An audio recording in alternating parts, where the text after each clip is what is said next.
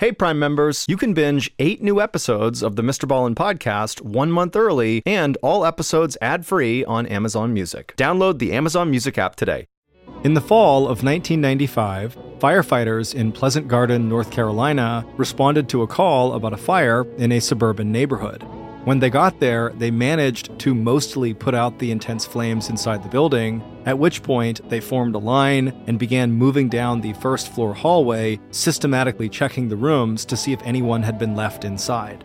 But before the firefighters reached the end of the hallway, the floor suddenly gave out from underneath them, sending the lead firefighter down into a hidden crawl space 4 feet below.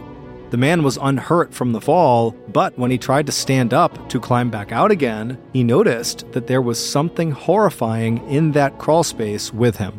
This discovery would send shockwaves through a town that until that moment had been best known for its churches and championship Little League baseball teams.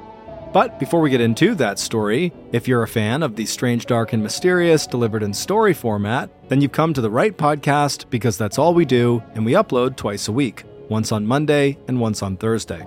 So if that's of interest to you, please offer to edit the Amazon Music follow buttons video, but do it so that the audio and visual are slightly out of sync. Okay, let's get into today's story.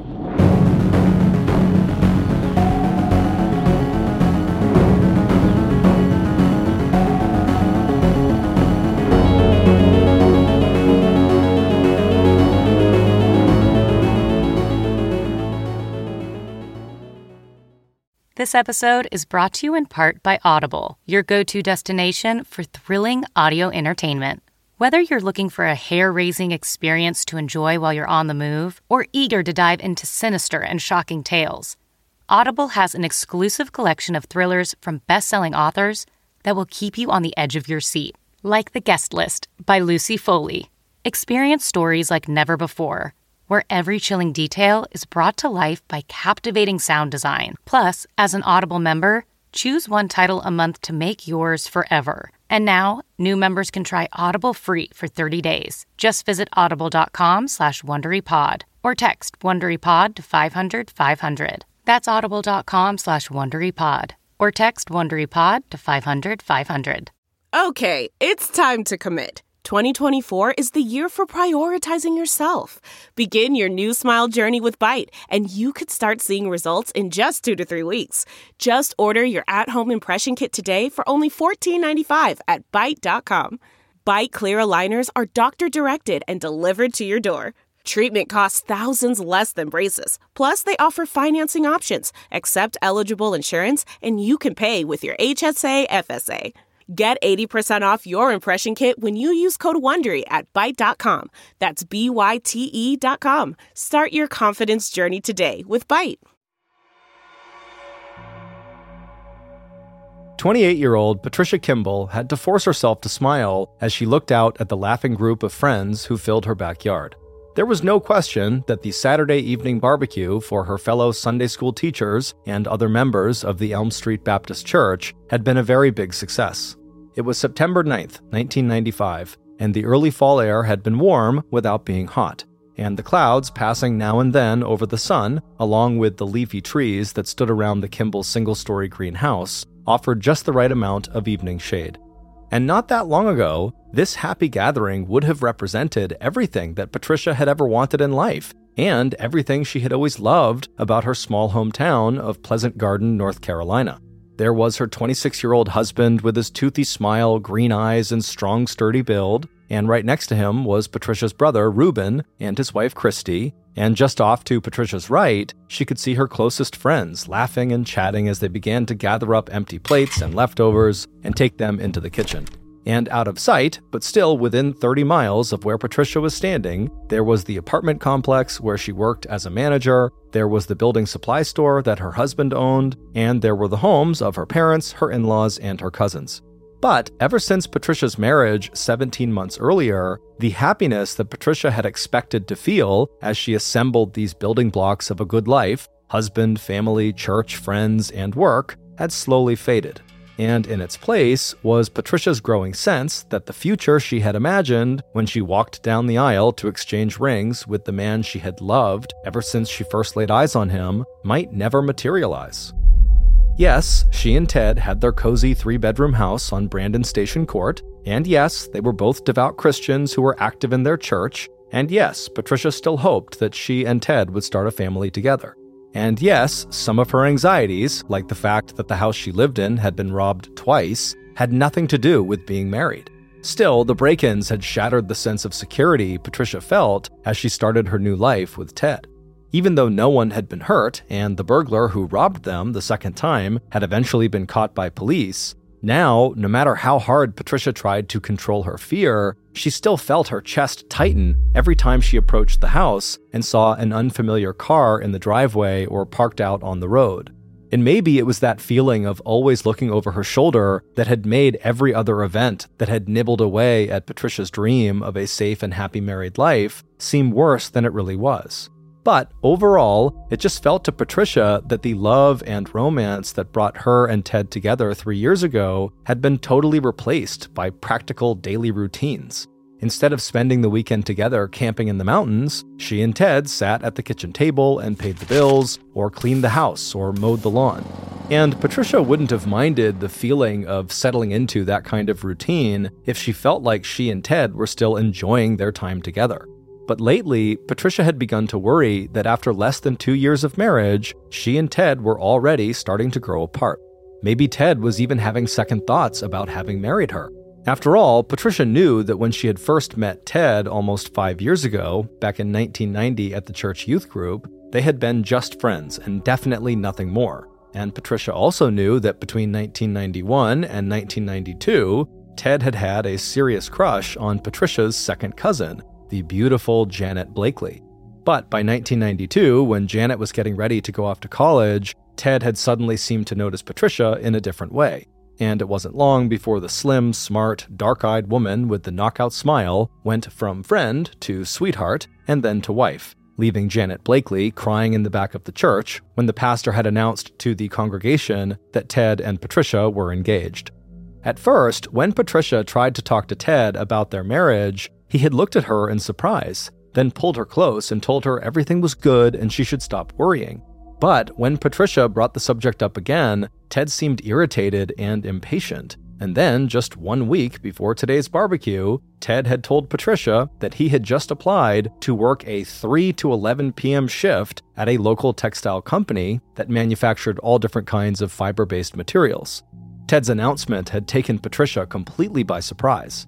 There was no question that the two of them had very different attitudes toward money. Patricia had always been a saver, while Ted was more of a spender. In fact, by the time Patricia was 16, she'd set enough money aside to buy her first car, used, and by the time she was 23, she had enough in the bank for a down payment on a house. Ted, on the other hand, loved all the extras that money could buy, outfitting his late-model Jeep Cherokee with all the options, and now he had his eye on a new motorcycle. For Ted, money and social status were very important. He and his younger brother, Ronnie Jr., had spent the early years of their childhood living in a small mobile home in a trailer park on the edge of Pleasant Garden. And Ted's father, an alcoholic, barely made enough money to keep the family afloat. All that had changed when Ron Sr. had given up drinking and taken his wife and 2 sons off to Liberty University in Virginia.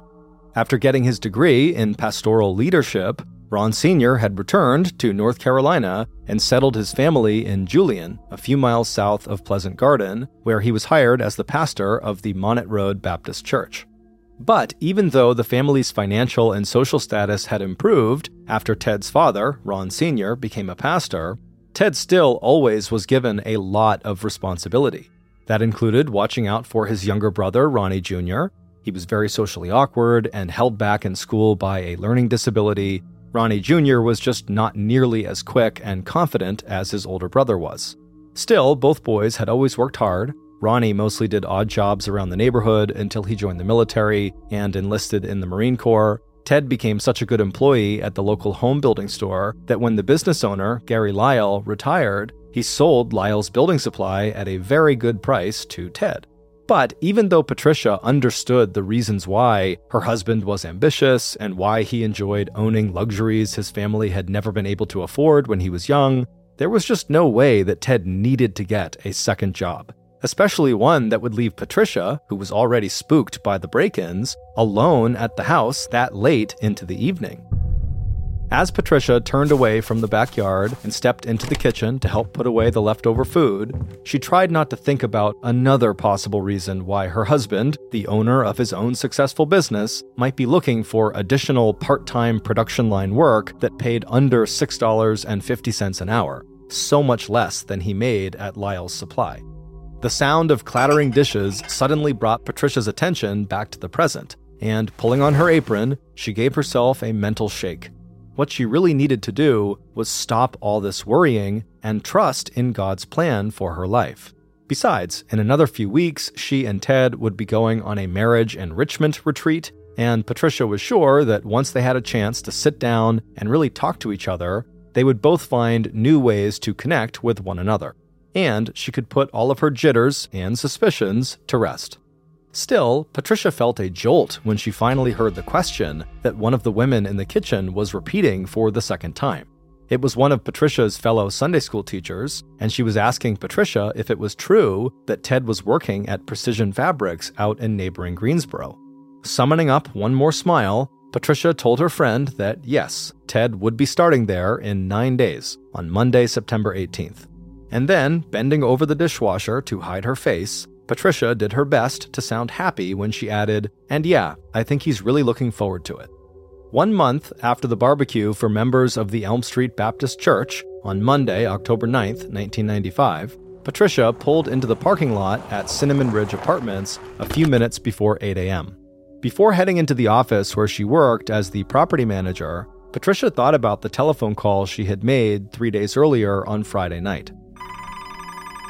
Patricia and Ted were both very close to Ted's former boss, Gary Lyle, who had basically passed Lyle's Supply Store on to Ted right after Ted and Patricia got married. But when Gary wasn't there, it was Gary's wife, Rose, that Patricia had talked to on the phone. Patricia had thought for a long time before making that phone call, but considering all that had happened in the last several weeks, Patricia had known that she had to confide in someone, even if what Patricia had to say sounded completely unbelievable. Now, sitting in her car and looking out at the clear sky of what was sure to be a beautiful fall day in North Carolina, Patricia put her hands together at her chest, lowered her head, and said a short prayer, hoping that the prediction she had made to Rose 3 days earlier would never come true. By 3:30 p.m., Patricia was ready to leave the office for the day and head home to 2401 Brandon Station Court and cut the grass. Patricia was glad that the day had been quiet and trouble-free at Cinnamon Ridge. 3 months earlier, in July, Patricia had had to evict one of the tenants at the apartment complex. The confrontation had been ugly, and the tenant had made threats against Patricia's life. As Patricia stood up at her desk and pulled on her light jacket, she said goodbye to her coworkers, and a few minutes later, she'd hopped into her car and was making the 13-mile drive south to Pleasant Garden. All in all, it had been a good day. Patricia had used her lunch break to run an errand in Greensboro and to make a surprise stop at Lyle's Supply with a bag of hamburgers and french fries that she'd picked up at a local fast food restaurant for Ted's lunch. The two of them had avoided talking about money or about the fact that Ted wouldn't be home that evening until after his shift at Precision Fabrics, which ended at 11 p.m. Instead, they talked about what Ted's younger brother, Ronnie Jr., had planned for his short leave home from the Marine base where he was stationed at Camp Lejeune, 3 hours to the southeast in Jacksonville, North Carolina. Like most people who knew the Kimball brothers, Patricia had always been struck by the obvious favoritism that their parents had always shown for Ted.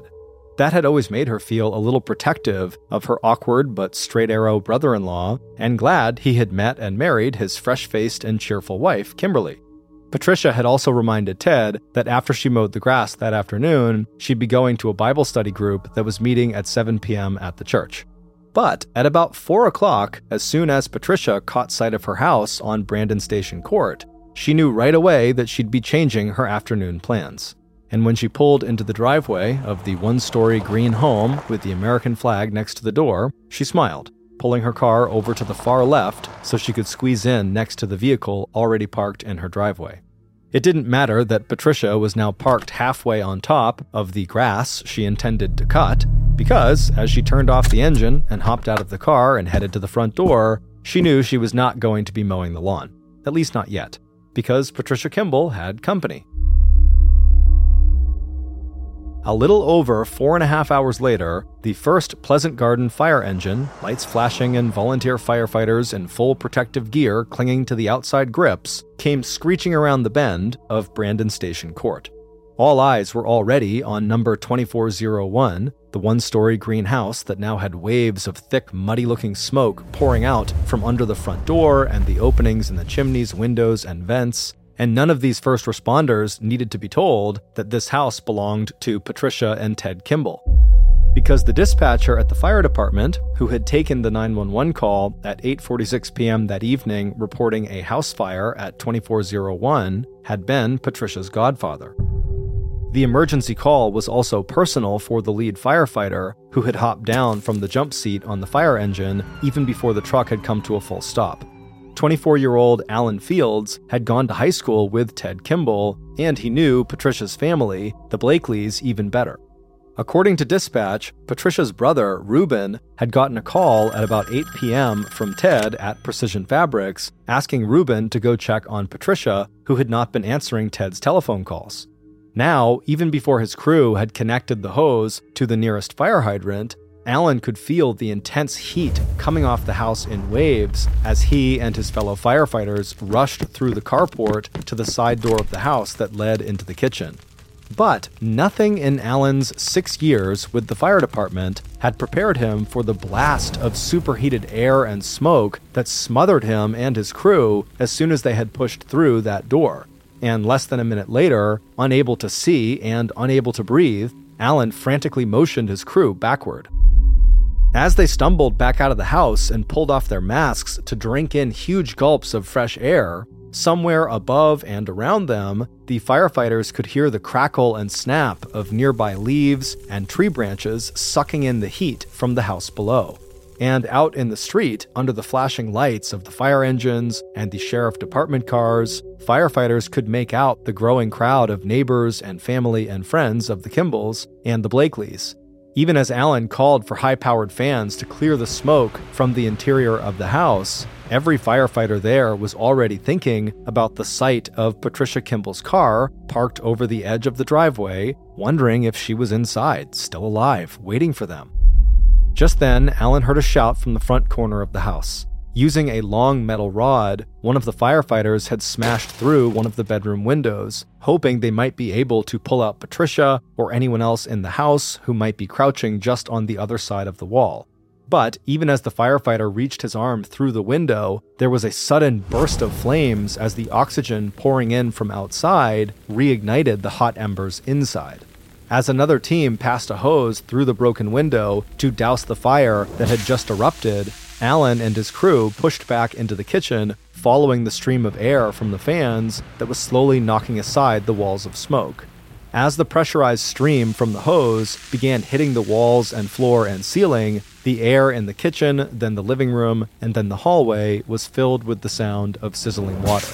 Working in the lead, Alan could just barely make out in the darkness the long strips of paint that had blistered and peeled off the walls, and the burned and smoking insulation and crumbling sheetrock scattered around their heavy boots, when suddenly, the floor just seemed to disappear right from under Alan's feet. 1 second he was standing, and the next, he felt himself falling and rolling into a small space under the hallway, a 4-foot deep hole that had burned through the floorboards. But before Alan could even process what had just happened, he was suddenly aware of something firm but yielding underneath him.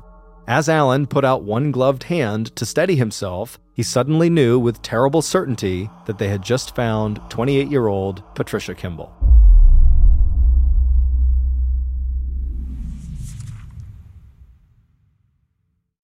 For those who embrace the impossible, the Defender 110 is up for the adventure. This iconic vehicle has been redefined with thoroughly modern design. Featuring a reimagined exterior with compelling proportions and precise detailing, and an interior built with robust materials and integrity, the Defender 110 lets you go further and do more. Its durability has been tested to the extreme, while the cargo capacity means more room for your gear. Ready for a wide range of adventures, the Defender family features the two-door Defender 90, the Defender 110, and the Defender 130, which seats up to 8. Learn more at LandRoverUSA.com/Defender. If you're listening to this podcast, then chances are good you are a fan of The Strange, Dark, and Mysterious. And if that's the case, then I've got some good news. We just launched a brand new Strange, Dark, and Mysterious podcast called Mr. Ballen's Medical Mysteries. And as the name suggests, it's a show about medical mysteries, a genre that many fans have been asking us to dive into for years, and we finally decided to take the plunge, and the show is awesome. In this free weekly show, we explore bizarre, unheard-of diseases, strange medical mishaps, unexplainable deaths, and everything in between. Each story is totally true and totally terrifying. Go follow Mr. Ballen's Medical Mysteries wherever you get your podcasts, and if you're a Prime member, you can listen early and ad-free on Amazon Music.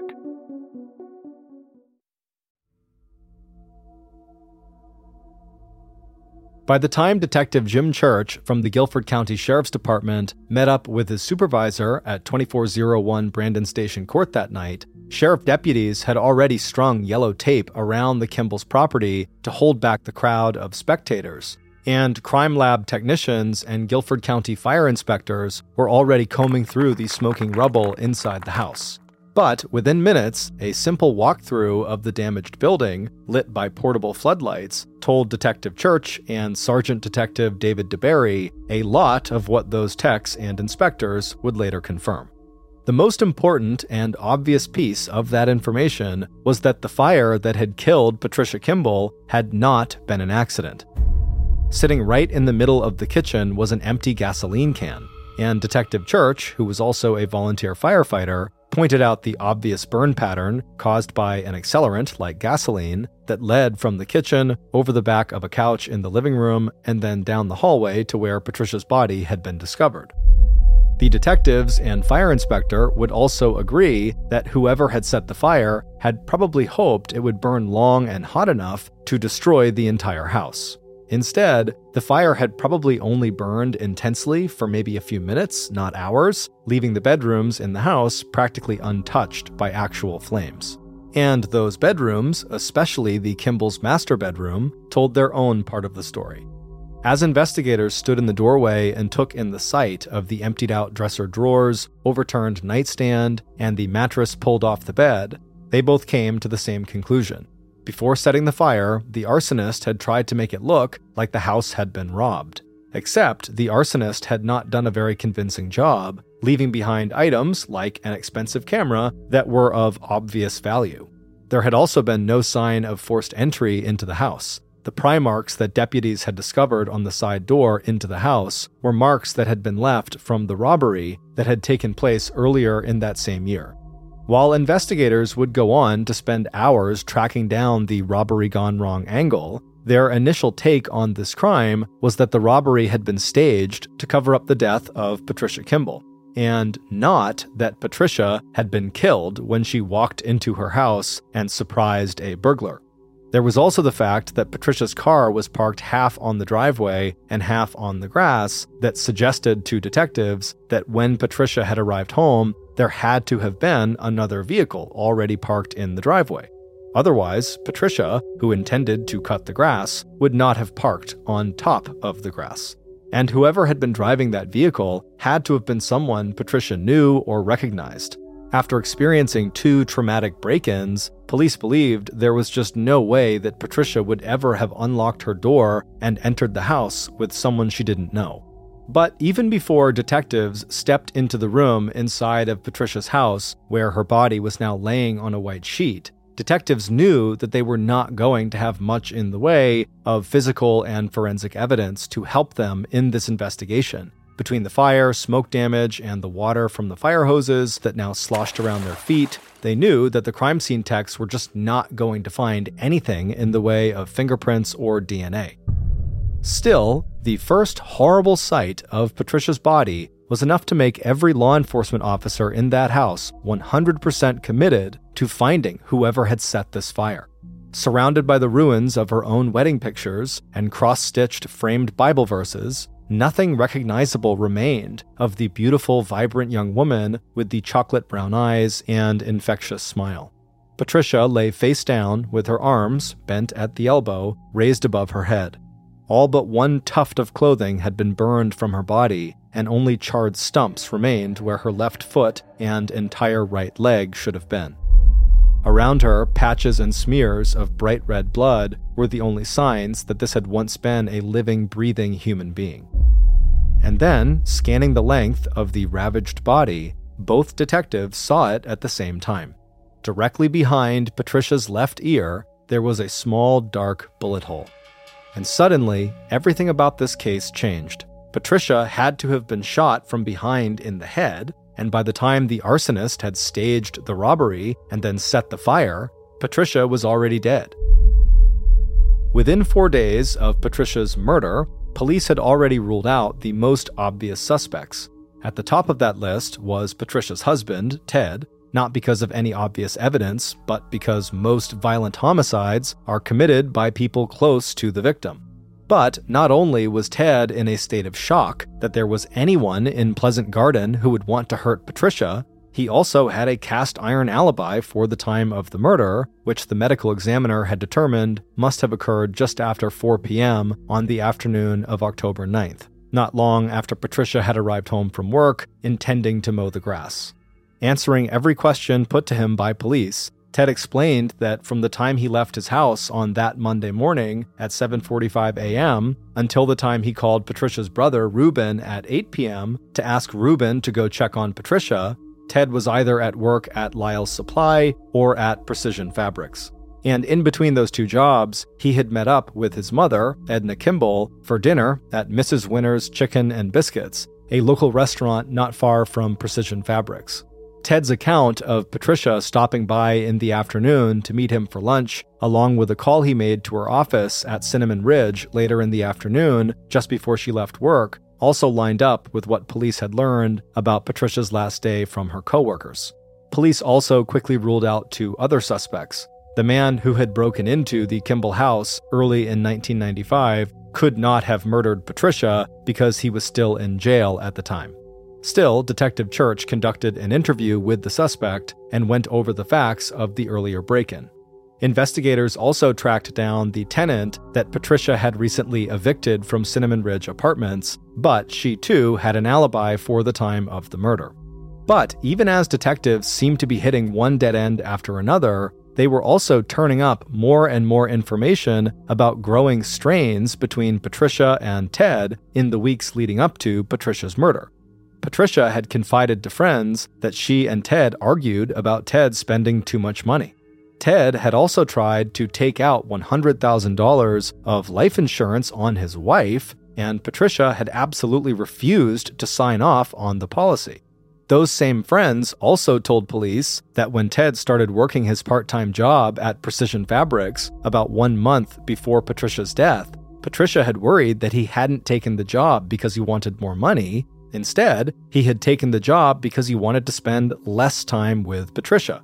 And despite the fact that Ted had an alibi and that he never collected on that life insurance policy, police continued to treat Ted as a suspect, circling back again and again to ask him more questions about his relationship with his wife and looking for inconsistencies in the story Ted had told police about his activities on the day of Patricia's murder. It wasn't until Ted hired a lawyer and later posted a $10,000 reward for information leading to the arrest and conviction of Patricia's murderer that investigators were forced to leave Ted Kimball alone and admit that the homicide investigation into Patricia's death had started going cold. But for Detective Jim Church, this was a case he just could not let go of. And over the next 14 months, the 49-year-old investigator kept track of any new developments in the lives of Patricia Kimball's family and friends. He also reached out beyond Patricia's immediate circle to interview Ted's brother Ronnie out at Camp Lejeune and any of the women that Ted had dated before he married Patricia, including Patricia's cousin, Janet Blakely. But it wouldn't be until late January 1997, more than 1 year after Patricia Kimball's murder, that Detective Church finally got the tip that would break his first homicide investigation wide open. And when that tip came in, Detective Church literally could not believe the identity of the caller, the tipster, at the other end of the telephone line. It was the son of Reverend Jerry Falwell, the founder of Liberty University in Virginia and one of America's best-known Baptist pastors, televangelists, and conservative activists. And according to Jerry Falwell's son and attorney, one of the students enrolled at Liberty University's training program for pastors had just given the Reverend Jerry Falwell Sr. the name of someone who might be involved in the death of Patricia Kimball. And a little over 2 months later, Detective Church and Detective DeBerry, along with investigators from the North Carolina Special Bureau of Investigation, were ready to make their first arrests on charges of first-degree murder. Based on the investigation into the tip from Reverend Falwell, here is a reconstruction of what police believe really happened to Patricia Kimball 16 months earlier, on the afternoon of October 9th, 1995. Patricia's killer was patient. Waiting at the Kimball's house, the killer was grateful that 2401 was the only house that had been built yet on Brandon Station Court. It was still possible, but really not very likely, that a neighbor might notice the vehicle in the driveway. Besides, it was not really in the killer's nature to worry about those types of details. Instead, the killer had let themselves inside the house and prepared for the moment when Patricia came home. The killer was methodical. Once they had taken up their position inside the bathroom, just off the hallway that led from the living room down to the 3 bedrooms, the killer racked the slide of the Glock 45 pistol one more time, checked that the bathroom door was not closed all the way, then carefully made another mental review of the plan. It wasn't that the killer disliked Patricia. It wasn't even that the killer stood to benefit from Patricia's death. There were just some responsibilities in life that could not be argued or bargained away. And killing Patricia was one of those obligations. And this would be a fast and merciful death. The killer thought about that and decided that Patricia probably would not even feel any pain, just surprise. Meanwhile, a few miles away, Patricia had stopped her car at an intersection and waved a quick hello to another driver. As Patricia let up on the brake and moved forward again, she thought how completely ordinary her life must seem from the outside. And after spending her lunch with Ted at Lyle's Supply earlier that day, and picking up the phone this afternoon and hearing his familiar voice, Patricia wondered if maybe there was hope for their marriage after all. She had seen how bitter and destructive divorce had been for her own parents, and if she could avoid going down that road herself, she would. And with that thought in mind, Patricia took a deep breath and forced herself to concentrate on the here and now. It was a beautiful, warm afternoon, and it would feel good to get outside and cut the grass, and maybe do some other yard work before getting changed and cleaned up for her evening Bible study group. But when Patricia rounded the curve of Brandon Station Court and saw the vehicle that was sitting in her driveway, her spirits suddenly lifted. This was unexpected, but unlike a lot of the things that had been happening lately in Patricia's life, a visit with this person was unexpected in a good way. Smiling, Patricia pulled her car into the driveway and parked half on the asphalt and half on the grass. A moment later, and Patricia was walking through the open doors of the 2-car garage. Calling out a cheerful hello, she reached the side entrance into the kitchen, pushed it open, and stepped inside. Patricia was a little surprised when she heard a slightly muffled answer coming from deeper inside the house, but she didn't hesitate before following the voice down the hallway that led to the bedrooms. And this was exactly the moment the killer had been waiting for. As soon as Patricia passed the closed bathroom on her left, she never even noticed when the door opened behind her. Silent as a ghost, the killer stepped forward, pressed the barrel of the gun against the back of Patricia's skull just behind her left ear, and pulled the trigger. Inside the small house, the blast from the gun was deafening. But even as Patricia's body fell forward onto the hallway floor, arms raised over her head, the killer was already on the move. Picking up the can of gas they had hidden in the bathroom, the killer started in the kitchen and poured a stream of gasoline that led through the living room, over the living room sofa, and down the hallway to Patricia's dead body. Standing over Patricia, the killer poured until Patricia's body was soaked and dripping. Satisfied, the killer headed for the master bedroom. Once there, the killer pulled out the dresser drawers, tossed out the clothes, knocked over the nightstand, and pulled the mattress off the bed. Pausing long enough to catch their breath, the killer went back down the hallway, picked up the empty can of gasoline, and then walked quickly into the kitchen, putting the can down on the floor, where police would find it almost 5 hours later. Taking a few steps backward, the killer took the packet of matches out of their pocket. There was a scraping sound as the head of the match dragged along the strike plate, and then a hiss as the match caught fire.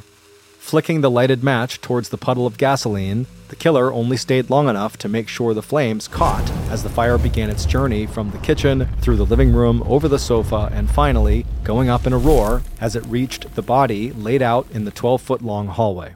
A minute later, and the killer was gone.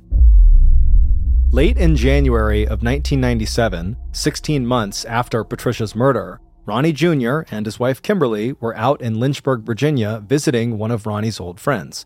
Mitch Whidden was a former Marine who was now enrolled in the Pastoral Leadership Program at Liberty University, the same program and the same university where Ronnie Jr.'s own father had studied back when Ronnie was just a boy.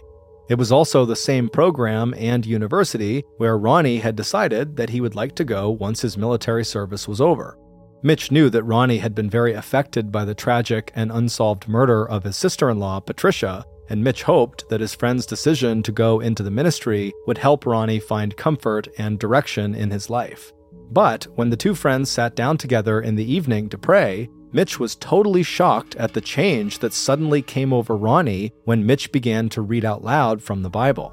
Jumping to his feet, Ronnie paced back and forth across the room before slamming his hands against his head, and then he turned to face Mitch and he said, "I did it.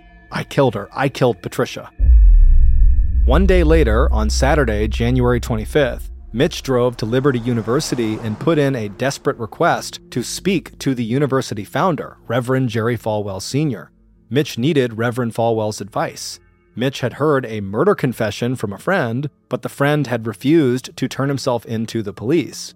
Within minutes, the Reverend's son, an attorney, was calling Detective Church at the Guilford County Sheriff's Department, advising the detective to go speak with a seminary student at Liberty University named Mitch Whidden. Detective Church did not waste any time. 9 days later, Mitch Whidden was talking directly to Detectives Church and DeBerry, along with an agent from the North Carolina Special Bureau of Investigation. And according to Mitch Whidden, Ronnie Kimball had not acted alone. On the night that Ronnie confessed to Mitch that Ronnie had killed Patricia, Ronnie had also said that it was his older brother, Ted, Patricia's husband, who had asked him to commit the murder. Although Ted had promised his younger brother a cut of the life insurance money Ted expected to collect after Patricia was dead, Ronnie had told Mitch that he agreed to kill Patricia because Ronnie would rather die than say no to his older brother. It would turn out that in the months leading up to her death, Patricia Kimball had every reason to be worried, not only about her marriage, but also about her personal safety. Patricia had been upset when Ted pressured her to sign off on a life insurance policy that would have paid Ted $100,000 in the event of Patricia's death and $200,000 in the event that Patricia died an accidental death, like, for example, if she was burned to death in a tragic house fire.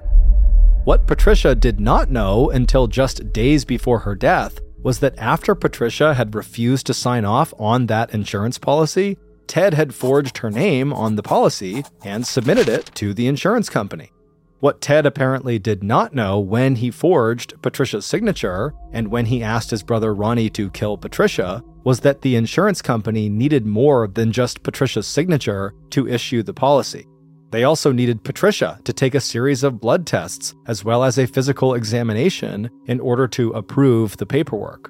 And when the insurance company agent and the doctor's office called to schedule those tests, saying they had Patricia's signature on the policy, Patricia had become hysterical, said no to the tests, and slammed down the phone. It was on Friday, October 6th, 1995, 3 days before her murder, and right after Patricia had found out about the forgery, that she called Gary and Rose Lyle and told Rose that if anything ever happened to her, Patricia, police should investigate her husband, Ted. What Patricia had never suspected was that Ted, who had always seemed to wield a lot of power and influence over his younger brother Ronnie, would somehow persuade or pressure Ronnie to actually harm or kill Patricia. And apparently, Patricia was murdered before the insurance company had time to contact Ted and tell him that the company could not issue the insurance policy he had requested for his wife Patricia, and upon her death, Ted would not be collecting on the forged policy. Right from the start of the investigation, Detectives Church and DeBerry suspected that Ted had to be involved, and they had even begun to suspect that Ronnie Jr. may have conspired with Ted to kill Patricia. But without a confession, and without any hard physical evidence that linked either brother to the crime, the investigation had ground to a halt. However, in the months before Ronnie's confession to his friend Mitch Whiddon, Detective Church continued to collect information that suggested to police that Ted's motive for getting married in the first place was money. Gary Lyle, Ted's employer at Lyle's Building Supply, had made it clear that he was more likely to sell his business to Ted if Ted were married and settled down. And Patricia's cousin, Janet Blakely, was one of at least 2 women who had all turned down Ted's marriage proposals. Janet's tears when she learned about Patricia's engagement to Ted had less to do with envy and more to do with concern for Patricia, who was wearing the engagement ring that Ted had offered to Janet just 1 month earlier. Police even speculated that Ted's decision to get part-time work at Precision Fabrics was just to make sure that he would have an alibi when he arranged for Patricia's murder. It would also turn out that Ted had a history of running insurance scams. He overreported the number of items that had been stolen from the Kimball house in those 2 earlier robberies, and he also inflated the claims related to the fire damage on the house. Ted would also be charged with stealing construction supplies from local businesses and from a local church that he would later sell at Lyle's Supply. On March 31st, 1997, more than 17 months after the brutal murder of Patricia Kimball, police arrested Ted and Ronnie Kimball on charges of first-degree murder, arson, and conspiracy to commit murder.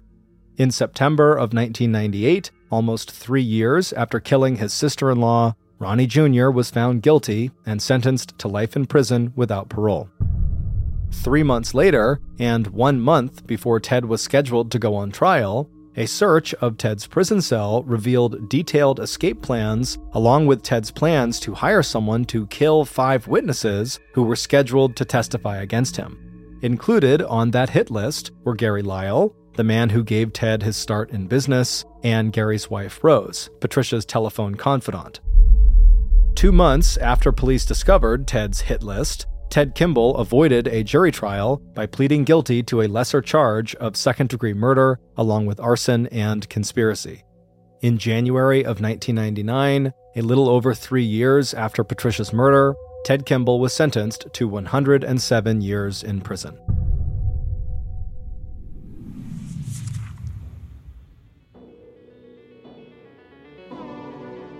Thank you for listening to the Mr. Ballin podcast. If you got something out of this episode and you haven't done this already, please offer to edit the Amazon Music Follow Buttons video, but do it so that the audio and visual are slightly out of sync.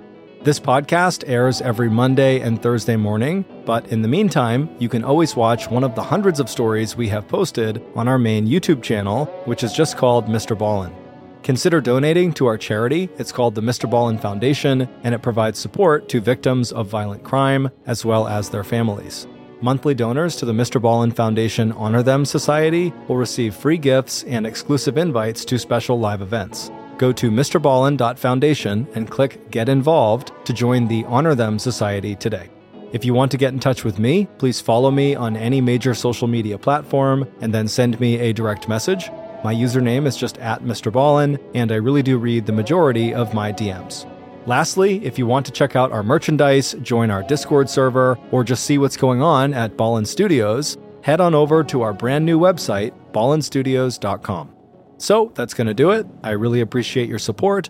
Until next time, see ya.